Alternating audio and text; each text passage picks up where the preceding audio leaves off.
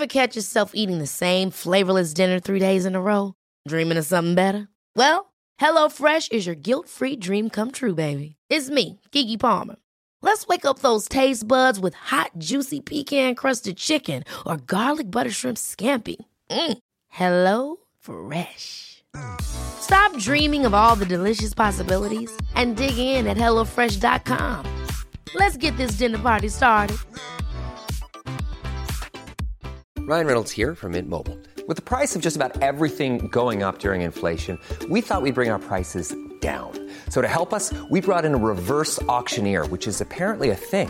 Mint Mobile Unlimited Premium Wireless. How to get 30, 30, bit to get 30, bit to get 20, 20, 20, bit to get 20, 20, bit to get 15, 15, 15, 15, just $15 a month? Sold! Give it a try at mintmobile.com/switch. $45 up front for 3 months plus taxes and fees. Promo rate for new customers for limited time. Unlimited more than 40 gigabytes per month. Slows full terms at mintmobile.com.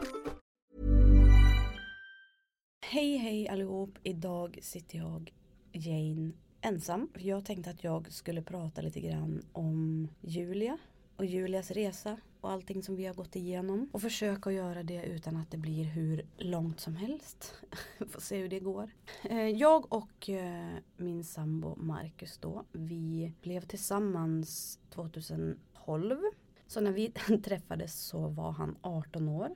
Och gick sista året på elprogrammet på gymnasiet. Jag var 28 år. Hade en dotter på 2,5. Skulle fylla 3 precis. Vi har diskuterat barn många gånger. Eftersom det är så stor åldersskillnad mellan oss. Så får man ju tänka att man får mötas lite grann på halva vägen. Han kanske inte vill att skaffa barn för tidigt i livet. Och jag vill inte heller känna att jag är för gammal. Vi gjorde graviditetstest i slutet av 2017. Jag skulle följa med Marcus över till USA. För han skulle vara borta då under den vintern och tävla där. Så jag skulle följa med honom över.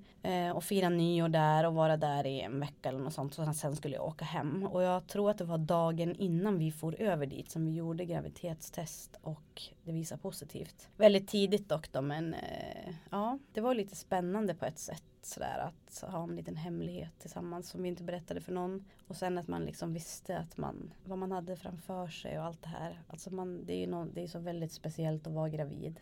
Det som hände sen var att jag kommer då hem ifrån USA i januari där. När jag hade hunnit varit hemma i en vecka någonting. Då var ju Marcus såklart kvar där borta då, men då så började jag må väldigt dåligt. Illamående. Jag kräktes inte ovanligt mycket, så det var inte sån sorts illamående, men jag mådde dåligt. Jag var väldigt nedstämd, jätteångestfylld. Jag hade så här att livslusten inte ens nästan fanns kvar där. Jag låg bara i sängen. Jag mådde jättedåligt. Såklart så kände jag att det här har ju bara med graviditeten att göra. Alltså alla hormoner och allt. Jag mådde så dåligt så att det var till och med flera gånger att jag bara kände så nej, jag vill bara avbryta allt det här nu, för jag kommer inte orka må så här. Men jag kände liksom att jag måste bara försöka kämpa och härda ut för att förhoppningsvis så blir det bättre. Och sen kom ju Marcus hem där jag kommer inte helt ihåg, men han brukar komma hem i slutet på mars någon gång. Och jag minns att jag mådde lite bättre då. Jag var i alla fall uppe på benen och sådär. När jag väntade Kendra så upptäckte de att vad jag vill minnas från då, för jag menar Kendra är ju ändå 11 år nu. När det är så lång tid tillbaka så är det så svårt att komma ihåg precis hur allting var. Men jag minns att jag hade väldigt mycket sammandragningar i sista 2 månaderna till och med när jag väntade henne. Och att vi var på någon extra koll. De förklarade ju då för mig att min livmoderhals var lite försvagad. Att när det tryckte på uppifrån livmodern så var det som att den hade en tendens att vidga sig lite grann, själva livmoderhalsen. Det tryckte på lite. Så de sa det till mig där att jag var tvungen att ta det lugnt. Det var vinter då i slutet av den graviditeten. Att jag inte fick hålla på och anstränga mig allt för mycket. Jag fick inte skotta snö och hålla på liksom sådär. Så att jag var väldigt lugn. Jag kommer till och med ihåg att när jag var ute och gick med hunden då så kunde jag inte gå för långa promenader för att jag fick sådana sammandragningar så jag var tvungen att stanna liksom och pausa. Men Kendra föddes i fullgången tid. Så det var inget konstigt där. Då när jag nu väntar Julia och är till barnmorskan så nämner jag det här och säger att jag vet inte om det här är någonting som jag ska vara orolig för eller om det är någonting vi ska kolla upp. Jag har ju mått så himla dåligt under den här början och även om det inte har någonting med det att göra så vill jag ändå känna i mig själv att jag vill vara trygg i den här graviditeten. Jag vill inte känna att det kanske är något som är fel eller... Och då kollar jag hellre en gång extra för att vara på den säkra sidan. Och så frågar hon mig, men när föddes stora syster? Vilken vecka är men hon föddes i vecka 39. Jaha, men då så.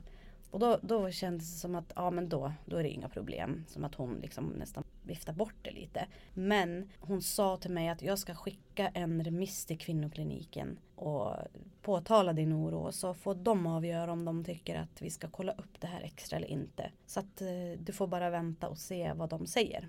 I Sverige så har vi skilda journalsystem. Och när Kendra föddes så bodde vi uppe i Piteå. Och all dokumentation från den förlossningen finns ju då uppe i Piteås journalsystem. Så det har inte Östersund tillgång till. Barnmorskan kunde ju inte heller gå in och titta hur det hade sett ut eller liksom dokumentation eller sjukvårdens anteckningar. Utan hon kunde ju bara lyssna på det jag sa. Så det där kan jag tycka är lite irriterande när jag tänker tillbaka på det. Men i vilket fall så var det med det. Vi åker upp till Finland. Marcus han kör VM i skotercross där uppe. Jag som alltid är glad och sprallig sprang runt lite hejvilt och hjälpte han att bära lite grejer och liksom, man är ju taggad, det är ju tävling, det är ju jättekul. Man har många man morsar på och springer runt och pratar med folk man inte träffar på länge. Och det som händer sen är att jag kände att det var lite blött i trosan. Jag tänkte, vänta nu. Så här blev det ju någon dag innan också när jag hade duschat. Att jag kände att det rann som nästan som vattendroppar lite grann sådär mellan benen. Jag minns att jag pratade med barnmorskan om det och hon sa liksom att nej men det kan vara vattniga flytningar. Det var ingenting att bry sig i. Så att jag gjorde som ingen grej av det heller utan jag tänkte okej, jag ska försöka och inte oroa mig under den här graviditeten för det blir bara jobbigt om det ska hålla på så i 9 månader. Så när vi var där uppe på skotertävlingen och jag känner att det blir så här så tänker jag, men okej. Det är väl kanske en liten vattnig flytning nu då. Jag får väl leva med det här i 9 månader då. Det är liksom inte världens undergång. Marcus skulle då köra sitt sista final hit. Jag står då i skoterkläderna och en sån här större depårock. Och precis när de har radat upp på startlinjen och ska köra iväg så känner jag hur det rinner till igen. Och nu kände jag att det var mer än vad det har varit tidigare. Så jag gick in i bussen och var tvungen att byta trosor igen och jag tänkte nu har jag liksom gjort det här 2 gånger. Jag måste nog kolla. Jag måste ringa och kolla vad det är. Så att man inte missar något. För att det är konstigt det där. Jag vill inte gå och oroa mig i onödan. Jag vill inte göra någon större grej av det. Men samtidigt så känner jag att jag måste. Så jag ringde till Östersund. Pratade med dem. Förklarade situationen. Så säger de vi skulle vilja råda dig att åka in och kolla upp det. För säkerhets skull. Så att det inte är någonting som är galet och vi missar det. Och eftersom att vi var här uppe i Finland nu så kände vi att vi hade ingen lust att åka in till ett sjukhus i Finland. Och eftersom att inte jag hade ont så bestämde vi oss för att vi åker till Luleå. Jag tror att det var, jag kommer inte ihåg exakt hur långt det är dit, men kanske 2-3 timmar i bil. Jag var nu här alltså måste ha varit precis i slutet på vecka 22 här. Vi åker in till Luleå och vi kommer ju inte dit förrän det är kväll. Jag fick komma in i ett undersökningsrum och där gjorde läkaren som vi fick träffa han kollade med ultraljud både uppe på magen och även ett gynultraljud då. Men det var lite så här, hosta, tryck på lite för att han ville se då ifall det var någon sorts läckage, ifall det kom ut någonting när jag pressade på, men han hittade ingenting. Och mängden fostervatten var också som den ska. Så att han sa att jag hittar ingenting som är konstigt. Det kan ju vara så att jag har missat något. Jag tror inte det, sa han, men fortsätter det här när ni kommer hem sen så kontakta vården där också. Och då kände jag mig ändå väldigt lugn när jag pratade med Marcus och han sa att vi får bara ta det som det kommer nu. Det här fortsatte ju. Men det var liksom så liten mängd. Och med facit i hand som sagt så kanske jag skulle ha förstått att det kanske var ett litet läckage ändå. Men att man kanske missade det. Men samtidigt så är man ju så här. Men jag vill inte hålla på och stöka och göra skapa oro i onödan och fara och kolla på massa i onödan. Så jag kände bara, nej men det är nog bara fattning och flytningar, det måste vara det. Vi har ju kollat det nu och det var ju det hon sa. Så liksom någonstans viftade jag ju bort det där ändå. Men sen tror jag det var så att jag hade en planerad tid tillsammans med barnmorskan, över telefon har jag för mig. Tack vare att jag hade varit uppe i Luleå och kollat det här. Så jag ringer då och pratar med henne på onsdagen. Och så förklarar jag situationen och vad som har hänt. Och så säger hon, ja men är det så här fortfarande? Att det liksom, att du har de här flytningarna. Så ja, sa hon okej. Men gör så att du åker in och kollar för säkerhets skull. För då har vi det här dokumenterat i våra journaler också. Kände jag bara, nej men måste jag det? Jag kände mig så besvärlig alltså. Som att jag gjorde liksom en höna av en fjäder nästan. Det här var väl då på, ja men det var på onsdagen. Och det var samma. Man hittar ingenting konstigt. Och nu börjar jag känna så här, nej men gud. Dagen efter var det torsdag och vi hade bestämt oss för att vi skulle grilla hemma hos våra kompisar. Det var soligt, fint väder. Kom ihåg att jag tar en bild därifrån på, liksom på magen när jag står och håller i den. Och liksom, ja. Så känner jag eftersom mer och mer hur jag börjar bli lite sådär trött. Jag får lite frossa. Jag blir liksom lite så här hurven lite nedstämd på något vis. Så jag lägger mig i soffan för att vila en stund. Och bara det är ju någonting, det gör ju inte jag. Alltså jag är ju en sån som håller igång och håller på i saker hela tiden. Speciellt när man är hos kompisar och grillar och sånt. Jag är ju, går och plockar, dukar, fixar och håller på hela tiden. Så jag la mig under filten där. Och så var det liksom våra vänner bara, men okej, hur mår du? Vad är det något som händer? Nej men jag är lite frusen. Okej, men vi kanske ska ta en temp och kolla. Ja, då gjorde vi det och då låg den på 38 tror jag. Då sa ju min bästa kompis Moa att du måste åka in och kolla. Och då sa jag att nej, nu räcker det. Alltså jag vill inte hålla på att åka in där hela tiden. Alltså det känns ju bara löjligt. Men jag tänkte, men jag sa att jag avvaktar lite grann. Sen började jag känna så här lite så här mensvärkssmärta typ. Men det var så lite. Så att jag var liksom inte heller orolig. Så här i efterhand så tänker jag bara, men vad är jag dum i huvudet? Varför blev jag inte orolig? Men alltså nej, jag tror det är för att vi hade varit på koller flera gånger redan. Och jag kände bara att det är ju ingenting. Men sen gick det ju bara en liten stund när jag låg där i soffan så kom de ju allihop. Både Marcus och våra vänner liksom. Och bara, men nu ringer du till sjukhuset och frågar vad du ska göra åtminstone. Och Marcus blev ju liksom lite upprörd till och med. Kommer jag ihåg, för han sa att nu är det ju inte bara det själv det handlar om. Det är ju faktiskt vårt barn också. Så jag ringde in till sjukhuset och fick prata med en sköterska där då. Och hon bara, ja men du kanske ska komma in. Och så sa jag, snälla kan du kolla med en läkare först och främst. Förklara situationen och lite grann vad jag har sagt. Och kolla vad han tycker eller hon. Och ringa upp mig. För tycker den personen att om man kommer in då gör jag det. Men annars vill jag inte göra det. För att jag känner mig nästan löjlig. Det var ju den känslan jag hade hela tiden. Men sen ringde hon upp efter en halvtimme och sa att nej men vi vill nog att du ska komma in. När vi kommer in så gjordes de här kollarna igen då. Då var det att men lite mensvärk. Ja sa jag, men det måste väl vara normalt när man är gravid ändå. För jag menar det var ju ändå lite grann av mitt normala när jag väntade Kendra liksom. Att det var lite molande sådär hela tiden. Jag var ju van det på ett sätt också. Så det gjorde inte mig orolig. Så sa men eftersom att du har feber så har du ju någon sorts infektion i kroppen. Så det kan ju vara någonting på gång. Och då sa han det läkaren, som det var med Kendra när jag väntade henne. Då sa han att jag ser att det är ett litet tryck neråt. Men så kan det se ut, sa han. Det behöver inte betyda att det är någonting. Men jag hittar inget läckage eller någonting sånt, sa han. Men vi vill inte att du ska åka hem utan vi vill att du ska stanna kvar. Så vill vi ge dig antibiotika ifall det är så nu att du har fått en infektion. För det kan ju även gå över till bebisen. Så det var det. Jag kommer inte riktigt ihåg ens vart Kendra tog vägen. Ifall hon åkte hem till sin pappa eller ifall det var min mamma som plockade upp henne. Men jag och Marcus sov kvar i alla fall. Och allting var ju som ändå lugnt. Jag låg där i sängen och kände så här, men vad är det här? Man fattar ju inte.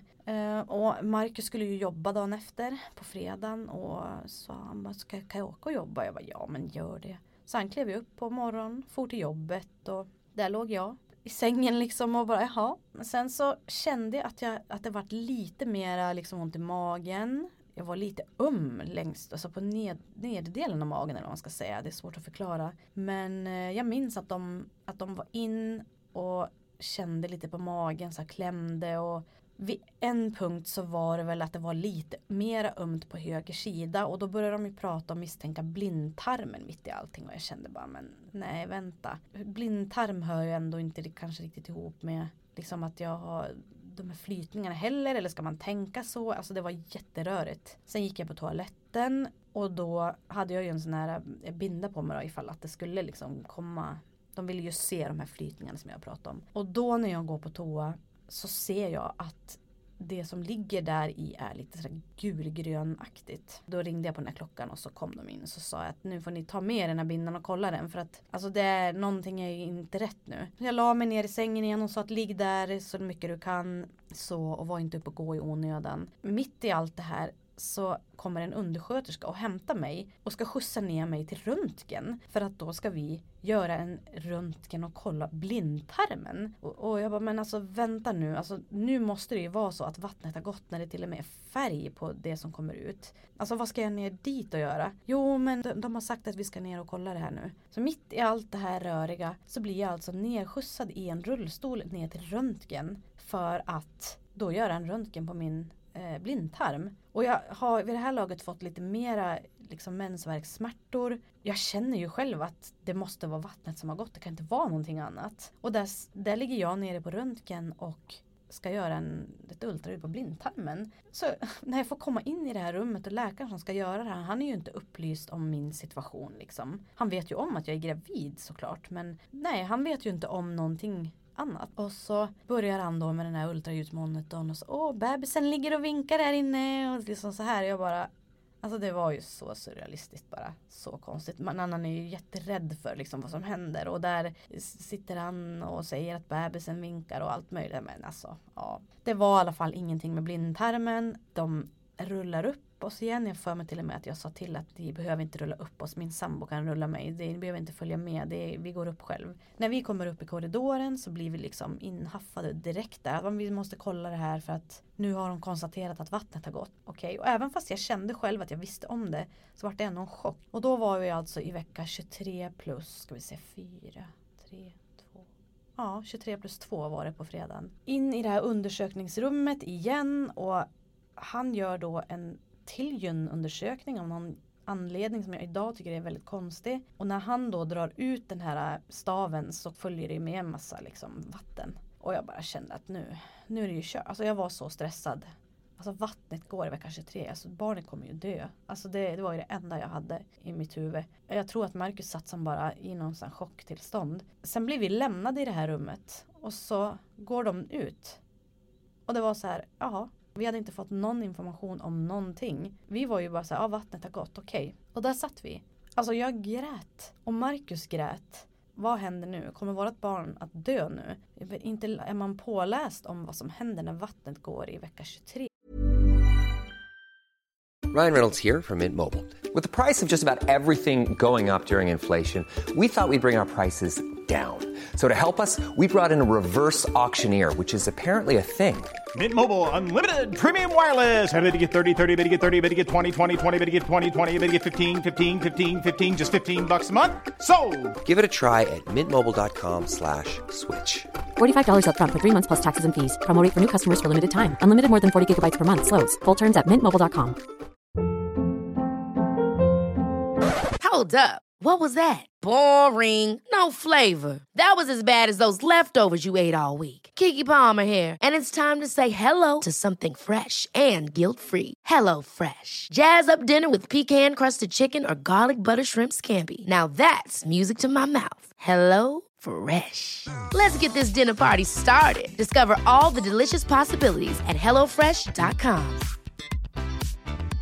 Quality sleep is essential. That's why the Sleep Number Smart Bed is designed for your ever-evolving sleep needs. Need a bed that's firmer or softer on either side? Helps you sleep at a comfortable temperature? Sleep Number Smart Beds let you individualize your comfort so you sleep better together. J.D. Power ranks Sleep Number #1 in customer satisfaction with mattresses purchased in-store. And now, save 50% on the Sleep Number Limited Edition Smart Bed for a limited time. For JD Power 2023 award information, visit jdpower.com/awards. Only at a Sleep Number store or sleepnumber.com.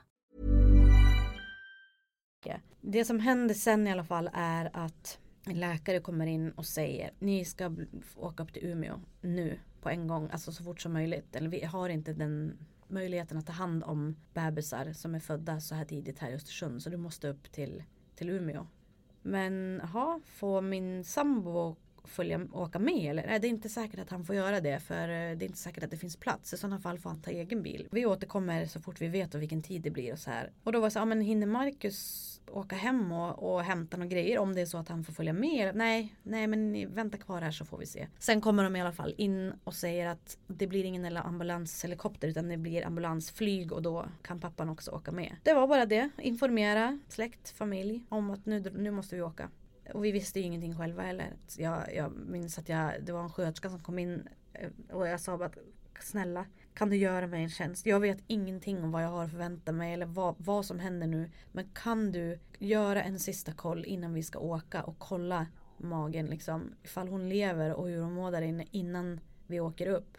Ja men okej, vi ska göra det. Så här, vad händer nu då om vattnet försvinner? Men hon kan väl inte klara sig utan vatten där inne? Och då förklarade hon. Och det här kan jag tycka att någon kunde ha sagt lite tidigare. Men då sa hon att livmodern producerar nytt vatten hela tiden. Det finns alltid vatten där inne. Så barn kan klara sig på en väldigt liten mängd vatten. Vilket jag inte hade en aning om. Och när hon sa det så var jag ändå lite lugnare. För jag kände ju att det var ju inte så att det bara rann ut hela tiden. Utan att det kom liksom lite smått i omgångar. Sen kom ambulansen i alla fall. Skjutsade iväg oss. Det var som en film alltså. Ut på flygplatsen. Körde hela vägen in liksom på flygrakan. Där står alltså då ett litet flygplan och väntar på bara oss. Skjutsar ut mig på båren ut till flyget. Och sen så var det ju en sjuksköterska där inne på flygplanet också som då skulle vara med under resan då ifall det skulle bli någonting. Ja, spände fast mig och där låg jag och bara som i ett chocktillstånd. Fattade ingenting. Vad händer? Vi kommer upp till Umeå. Det går ju ganska fort att flyga dit. Och kan det ha tagit typ 40 minuter kanske. Ut i flyget, in i ambulans. Det var ganska nära vill jag minnas i alla fall till sjukhuset från flygplatsen. Och så rullades vi in där in på förlossningen fick vi ligga i ett rum. Och det var också så här att jag tänkte bara, ska vi ligga på förlossningen? Jaha okej, hon kommer verkligen komma nu. Eller vad? Jag hade inte så där ont i magen så att jag hade ingen värk. Det var inget sånt. Jag kände liksom bara lite grann den här mensvärken. Så när vi kommer in där så har man ju som föreställt sig i huvudet att det ska vara lite så här. Du vet, folk springer, det är lite så här, vad händer? Nu blir det lite panik, men det var väldigt lugnt. Vi fick ett rum där, de kommer in, gör ännu ett ultraljud. Ja, men det finns lite vatten kvar, barnet mår bra. Jag kände ju Julia hela tiden att hon rörde sig in i magen. Men vad gör vi nu liksom? Nej, men försök ligga i sängen så länge som möjligt nu. Så får vi hålla koll. Och din feber har ju inte försvunnit och dina värden är ju inte så bra så att de bestämde sig för att de skulle prova en annan antibiotika än den jag hade fått i Östersund. Så det var det som hände. Och det jag har glömt att säga nu som jag kom på var att i Östersund så fick jag även en sån här kortisonspruta. För det vill man ju ge ifall bebisen ska komma då, för att hjälpa lungorna att mogna på sig. Så att de kan klara sig bättre när de kommer ut. Ja, lördag morgon. Dagen gick. Det var liksom, vad händer? Nej, de kom in, tog prover och då bara för att kolla mina värden. Vi gav mig antibiotika. Där låg jag. Och Marcus låg som i sängen bredvid och vi hade ju ingen aning om vad vi hade förväntat oss överhuvudtaget. Så jag sa det, vad händer? Nej men förhoppningsvis. Våran tanke nu är ju att vi ska få bort din infektion för det första. För att när du har en infektion så kommer ju bebisen också att få en infektion. Det är väl det som är att vi måste hejda infektionen för att det här ska kunna gå bra. Och bara vi får bort den och vi märker att bebisen mår bra hela tiden så är det bara att ta det dag för dag. För varje dag som bebisen ligger in i magen är ju jättebra för bebisens liksom mognad och allting. Så det var så det vart. Man var ju man var orolig hela tiden såklart för man visste ju inte någonting. Det är det som är det värsta är att det är liksom ens egen kropp och det är ens barn som ligger där inne men man vet inte för man kommer förlora henne. Man vet inte vad som händer om hon kommer ut. Under den här dagen, i alla fall under eftermiddagen, så kom det ner 2 sköterskor från Neo. De ville ge oss lite information om vad som skulle hända om bebisen skulle komma nu. Den ena sköterskan där hon gav lite så allmän information om ungefär hur stor bebisen skulle vara om hon skulle komma. Men det går ju inte att föreställa sig ens en gång.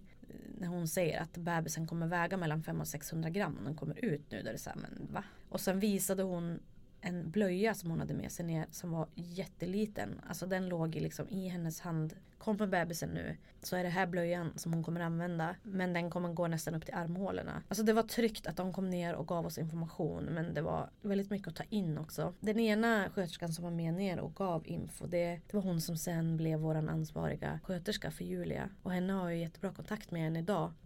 Hon var väldigt lugn och saklig, och det är väldigt välbehövligt och skönt att få liksom sån lugn och saklig information när man är så stressad själv och liksom uppe i, när man inte vet någonting. Som berättade ju också även att så här små barn brukar kunna klara sig bra och så här vidare. Så att det var skönt att höra ändå. Under kvällen där så, alltså de var helt fantastiska på den här förlossningen i Umeå, måste jag säga. Det var jättemysiga sköterskor. Jättemysigt på alla vis. Och alla var så de tog sig verkligen tiden att sitta ner och prata med en och förklara saker. Och man kände sig väldigt omhändertagen där. Och det var en av sköterskorna som sa det att om nu barnet skulle komma nu, så du vet, de är så starka när de är så små. Sådana små barn kan till och med få hjärnblödningar och de klarar sig ändå utan men. Det är helt otroligt, men det är så det funkar. Och jag är så tacksam för att hon sa det till mig, vilket jag kommer komma till lite senare. Sen det som händer under lördag eftermiddagen är att jag går på toa. Jag ser rättare sagt att det är lite blod i bindan. Då säger de att det kan blöda. Det är inget konstigt. Det är inte något normalt eller onormalt att det gör det heller. Men det är ingenting man behöver vara orolig för. Men skulle det vara så att det kommer blodklumpar, då måste du trycka på knappen direkt. Ja, jag försökte känna lugnet i det här. Gick och la mig igen. Det jag minns sen är i alla fall att jag går på toa nästa gång efter några timmar, och då är det blodklumpar. Jag trycker på knappen och säger nu är det blodklumpar. Fick jag några tabletter som då skulle stoppa blödningarna. Blödningarna slutade. Tänkte okej, det kanske kan vara så att det här är normalt också. Vi får väl se. Lördagskvällen gick, det blev söndag morgon. Jag blödde ingenting mer vad jag minns under frukosten, och sen när jag skulle gå på toa sen så var det lite blod igen, men det var liksom så här att det är okej. Det behöver inte oroa dig för det. Läkaren kommer in från ronden, säger att dina prover som vi tog i morse ser bättre ut. Det känns som att vi har rätt antibiotika nu. Så att nu sitter vi bara lugnt i båten och hoppas att febern och infektionen försvinner. Så kanske det får bli sängliggande ett tag, men att vi får försöka och se det bara för vad det är. Att varje dag i magen är jättebra. Så det var så det vart. Jag tror att det gick, vad kan det ha gått? Det var inte lång stund efter att hon hade gått sen. Så hade vi fönstret till rummet vi bodde i lite på glänt. Det var ju ändå sommar, men jag började som att frysa lite. Så jag sa till Marcus, du måste gå och stänga fönstret. Han bara, va? Men det är ju så varmt här. Men jag fryser lite. Ja, okej. Så jag gick och stängde det då. Så bara kände jag att det blev mer och mer frossa. Så jag låg under båda våra täcken och krama en kudde, och på 5 minuter så frös jag så att tänderna smattrade. Och så sa jag, du måste trycka på knappen, det är någonting som är fel. Jag fryser så jävligt, jag vet inte vad det är för fel. Okej, nej men vi ska lösa. Så gick hon med iväg och hämtade såna här riskuddar som de värmde i mikron. Och mer täcken. Så gav hon mig en Alvedon. Kroppen krampade. Och jag frös så fruktansvärt att käkarna smattrade. Och jag kunde inte kontrollera det. Hela jag bara krampade och skakade. Alltså jag var så kall. Och de kom ju in då med och fyllde sängen med såna här riskuddar och täcken, och stod bredvid mig och liksom strök på mig för att jag skulle bli varm. Sen gick allting ganska fort efter det här. Läkaren kommer in efter ett tag och säger att vi måste plocka ut bebisen. I ett sånt här fall är det alltid ett övervägande. Varje dag för bebisen i magen är jätteviktig, men samtidigt när du mår så här nu och den här infektionen inte vill ge med sig, då är det mest troligt så att barnet också kommer få den här infektionen. Och om det är så att barnet blir väldigt sjukt och föds så här liten, så är chansen ganska liten att de klarar sig om det blir så. Så vi måste plocka ut henne nu. Så det var väldigt snabba ryck därefter sen. De kom in och satte en kateter på mig, och sen en halvtimme senare var vi på väg in till operationssalen. Mom deserves the best, and there's no better place to shop for Mother's Day than Whole Foods Market. They're your destination for unbeatable savings, from premium gifts to show-stopping flowers and irresistible desserts. Start by saving 33% with Prime on all body care and candles. Then get a 15-stem bunch of tulips for just $9.99 each with Prime. Round out Mom's menu with festive rosé, irresistible berry chantilly cake, and more special treats. Come celebrate Mother's Day at Whole Foods Market. Hold up. What was that? Boring. No flavor. That was as bad as those leftovers you ate all week. Keke Palmer here, and it's time to say hello to something fresh and guilt-free. Hello Fresh. Jazz up dinner with pecan-crusted chicken or garlic butter shrimp scampi. Now that's music to my mouth. Hello Fresh. Let's get this dinner party started. Discover all the delicious possibilities at hellofresh.com. Och jag var så rädd. Jag grät hela vägen in till operationssalen. De var så gulliga, de här sköterskorna som var där i korridoren. För de ena där, hon var så himla söt. De stod och strök mig på huvudet. Liksom, lilla gumman, du behöver inte vara orolig. Det kommer ordna sig. Det kommer gå bra. Men jag sa bara, snälla, jag vill inte vara vaken för att jag orkar inte det här. Jag klarar inte av det här. Så jag bad dem att få sova, men de sa, det är bättre om du är vaken, för det är mycket bättre att, alltså för dig och för din hjärna och för kroppen och allting, och vara liksom medveten om vad som händer.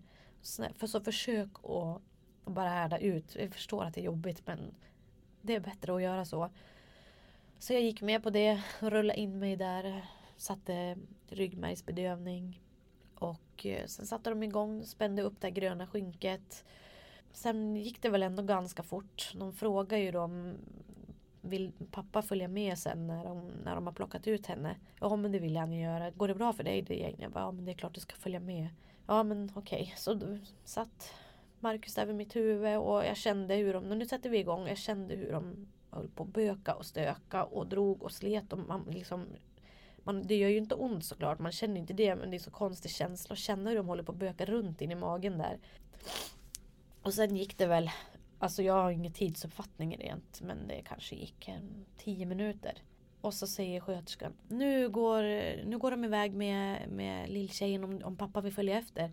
Det var en jättegullig sköterska som satt och pratade med mig så hela tiden. Men sen gick hon iväg en sväng och så kom hon tillbaka sen och så sa hon, jag får gratulera till tjejen, hon var jättefin.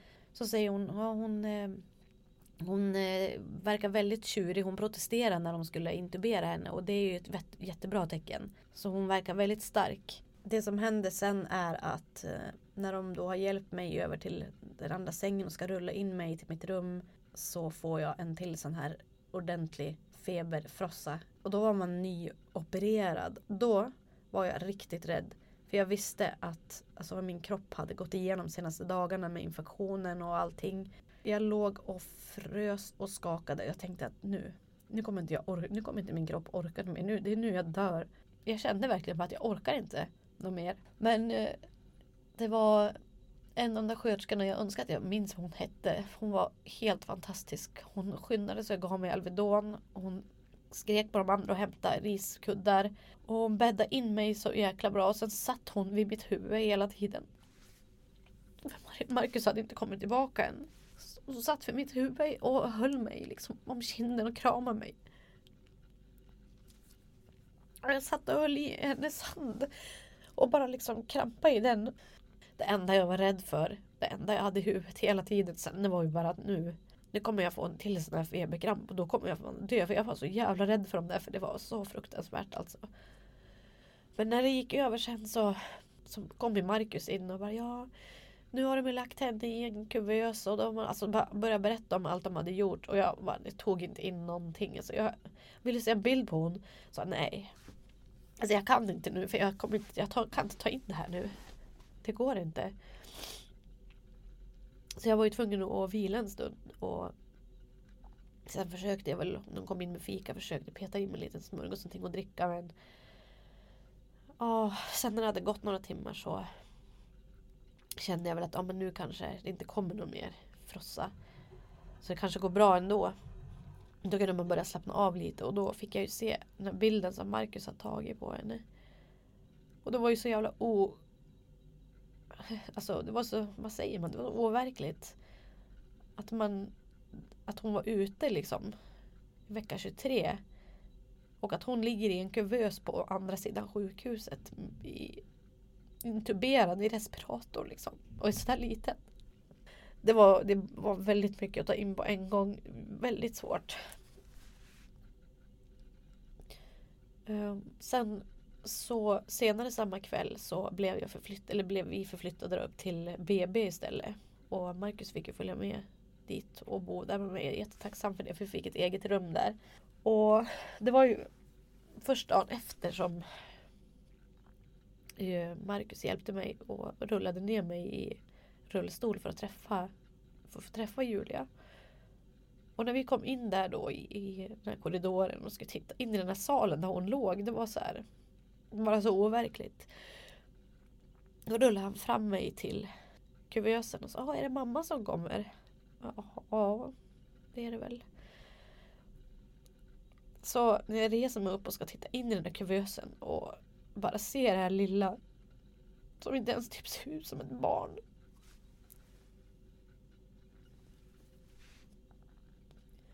Hon ser ut som en typ 100-årig gammal tant.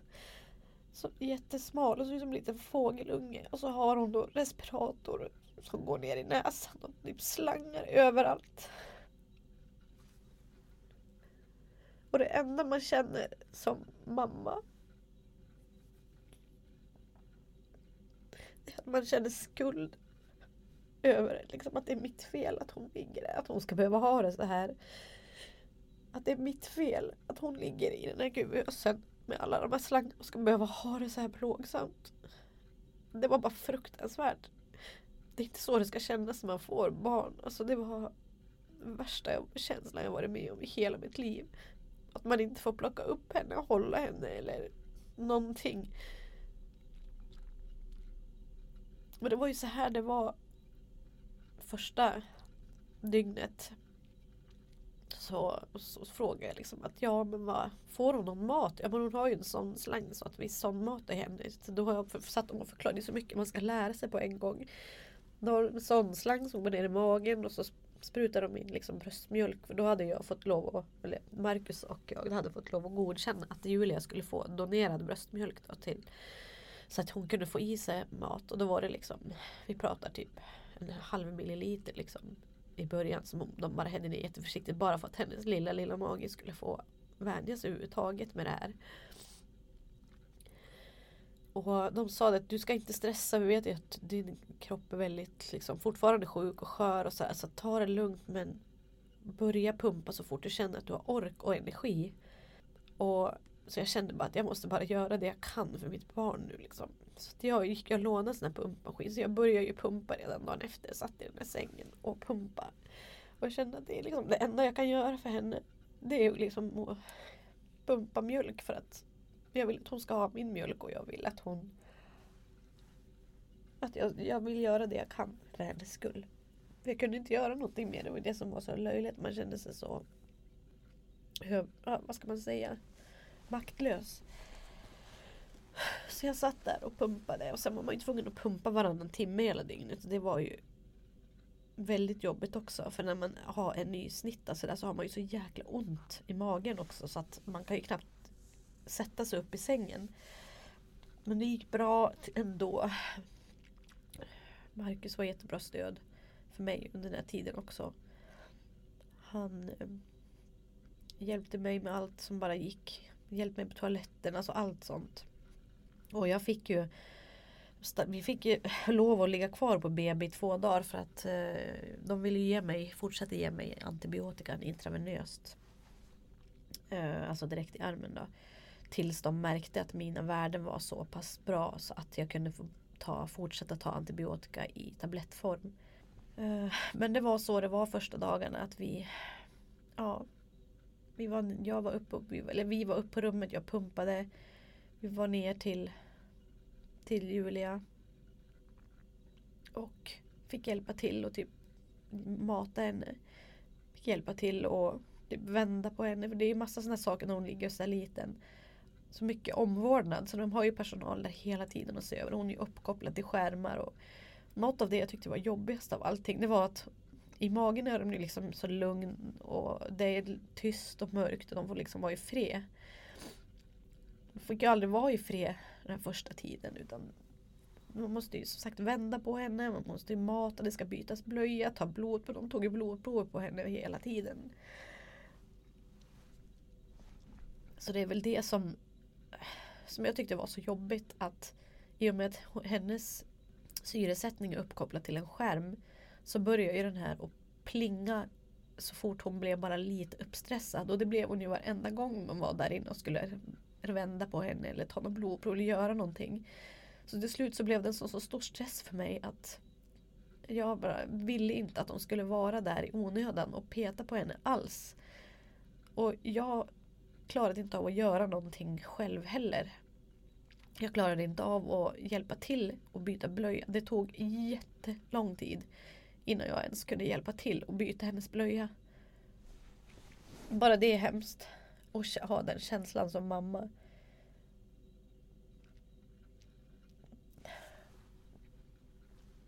Jag kommer ihåg en morgon så låt Marcus och sov, så bestämde jag mig för jag skulle gå upp och pumpa, så bestämde jag mig för att men jag går in och ser hur hon har det. Så jag gick in och då höll hon precis på att skulle byta blöja, och då hade inte jag hjälpt till med det innan. Och så sa hon, vill du hjälpa till att byta blöja? För man måste alltid vara 2 där, eftersom att man ska sticka in händerna i hålen där från 2 olika håll. Så får man liksom hjälpas åt på så vis. Och sa, men jag kan göra det. Och jag hade inte räknat med hur det skulle kännas eller vad. Alltså, det var tidigt på morgonen, jag hade inte ätit någonting heller visserligen, nyss bara pumpat och allt, och jag var ju fortfarande inte så kry, men jag tänkte jag ska ge det ett försök. Så jag stod där på andra sidan och skulle vara liksom behjälplig, och sen vet jag inte vad det blir. Jag känner bara hur jag höll på att spyr. Jag blir så jävla tvärlillamående, jag blir alldeles yr i huvudet och bara får någon sån här typ panik. Så jag, det går inte, jag kan inte göra det här. Och bara, nej, hur går det, som skynda sig och ropa på någon annan skulle komma. Och sen sprang jag bara ut därifrån. Jag bara grät. Och jag tänkte jag måste bara springa och spy. Och då kommer en sköterska och springer efter mig och hela vägen in. Och när jag ska stänga in dörren så hon, du får inte vara själv här inne nu. Jag hoppas du förstår det. Jag måste kolla så att du är okej. Så jag sätter mig bara ner över toaletten och liksom bara, jag minns inte om det kom som jag spydde eller om det bara kom luft. Det var så mycket känslor. Det är väl så här den första tiden var i alla fall för mig där borta. Jag var så förstörd. Jag kunde bara vakna mitt i natten och bara ha sån jävla panik, för det kändes som att allting bara var en mardröm. Jag ville liksom inte att det skulle, just det här att man är så maktlös och inte kan göra någonting. Och man vet inte om Julia kommer klara sig. Inte kommer klara sig. Man vet inte om man kommer få ta med henne hem. Man kan inte göra så mycket mer för henne än det man gör, om man känner bara att man känner bara sig så jävla full i skuld. Jag kände bara att jag tyckte synd om henne, att det var mitt fel. Jag vågade inte älska henne för att jag var så rädd att hon skulle försvinna. Det var det enda jag kände hela tiden. Och sen är det mycket de här känslorna i att man inte klarar av att byta blöja, man inte klarar av att göra saker för jag vill inte stressa henne, och jag tyckte det var obehagligt. Och bara att se henne med alla de här slangarna och allt det här, det var fruktansvärt. Jag vågade inte ens, jag vågade inte röra henne nästan. Det var inte kul. Det var hemskt.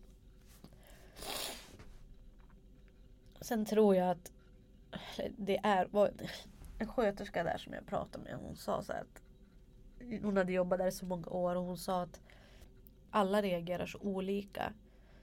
Mammor och pappor brukar ofta reagera helt olika, och det märktes ju också att även om det var väldigt jobbigt för Marcus också såklart, så var ju han mera lugn. Då han hjälpte till med att byta blöjor, och det är skönt att han gjorde det jag inte klarade av. Men samtidigt så tror jag, och det sa hon också, att oftast tar nog papper på sig den rollen att de ska vara den som stöttar upp och liksom tar hand om oss mammor. För att de kanske känner att de har det ansvaret på något vis. Att de vill vara den starka.